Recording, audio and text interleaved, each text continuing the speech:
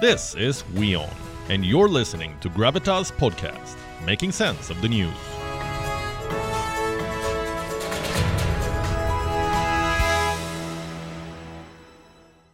It's a difficult day for poll pundits in America. The votes are still being counted. Few key trends are clear, but in some of the seats, the races are simply too close to call. Let's bring you up to speed with what's happening. Now, let me be clear from the start, the final results are yet to be announced. What we have for now are trends. The Republicans are leading the race for the House of Representatives. They are in a good position. The majority mark is 218. The Republicans are ahead in 199 seats. The Democrats, 172. The counting continues for several seats. The battle to control the Senate is on a knife edge, the majority mark being 51, Democrats 46, Republicans 47. Why is it taking so much time to declare the results? Well, millions of votes were sent by post. Those mail-in ballots need to be counted by hand, so it might take a few more days before we have the final results. So it is entirely possible that we do not have a full picture of the numbers for a number of days. And that is a good thing. It doesn't mean that something's wrong. It means that something is right. It means we're taking a moment to count every ballot. And let's remember, there are some states that can't even begin to start counting until today. So a delay is not nefarious. It doesn't show any sort of fraud. It shows that the system is working according to the law in that state. You don't want to rush this. So that's why it will take time. However, we can pick up some signals from these trends.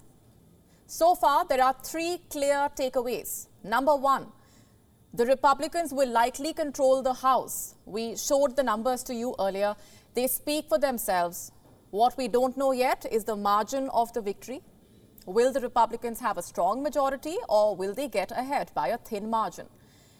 Experts say it will most likely be a thin majority even if the Republicans win the House.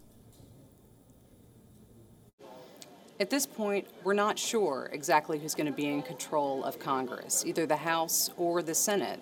There are a lot of races where counting is close, and we haven't been able to determine exactly which party is going to have the leg up in either chamber. But it's clear that if we do go into this next session of Congress with a slim majority on either side, it will continue to be contentious. There will be hard-fought debates on any number of issues. And that brings me to takeaway number two. There is no red wave. Earlier, many pundits had hinted that the Republicans will sweep these elections and the Democrats could lose a huge number of seats. Well, that has not happened. The Democrats have managed to flip key counties that voted Republican before. And one of the biggest upsets for the Republicans is Pennsylvania. There, John Fetterman has defeated Mehmet Oz. Oz is a TV host and heart surgeon who was endorsed by former President Donald Trump. We launched this campaign almost 2 years ago.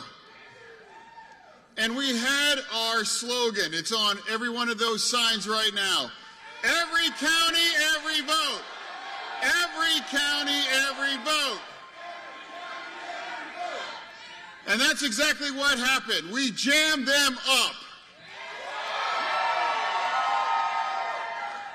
We held the line. I never expected that we were going to turn these red counties blue. But we did what we needed to do, and we had that conversation across every one of those counties. And tonight, that's why I'll be the next U.S. Senator from Pennsylvania. The dust is yet to settle, though, but some of the most radical expectations have been shattered. What about Joe Biden? What are the takeaways for him? Well, the American president seems to be preparing for challenging times ahead. Takeaway number three being the potential loss of majority for the Democrats. They were controlling both chambers of the U.S. Congress, and that made it easier for President Biden to push his legislative agenda.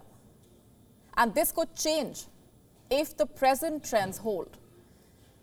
The Democrats seem to be prepared for the loss. Reports have emerged. Advisors to the US president are acknowledging privately that the majority in the House is slipping away. The battle for the Senate looks tough as well. The Democrats would be desperate to hold on to their majority there because if they lose in both chambers, Joe Biden will be a lame duck president for the next 2 years. And guess who is waiting in the wings to seize the moment? Former President Donald Trump. Well, thank you very much, everybody. This has been a very exciting night. We have some races that are hot and heavy, and we're all watching them here. The numbers have been amazing so far. Now, this is just up until this point. But as of this moment on endorsements, with the nominations, we had a total of 330 endorsements on nominations. This is only on nominations. This isn't for tonight.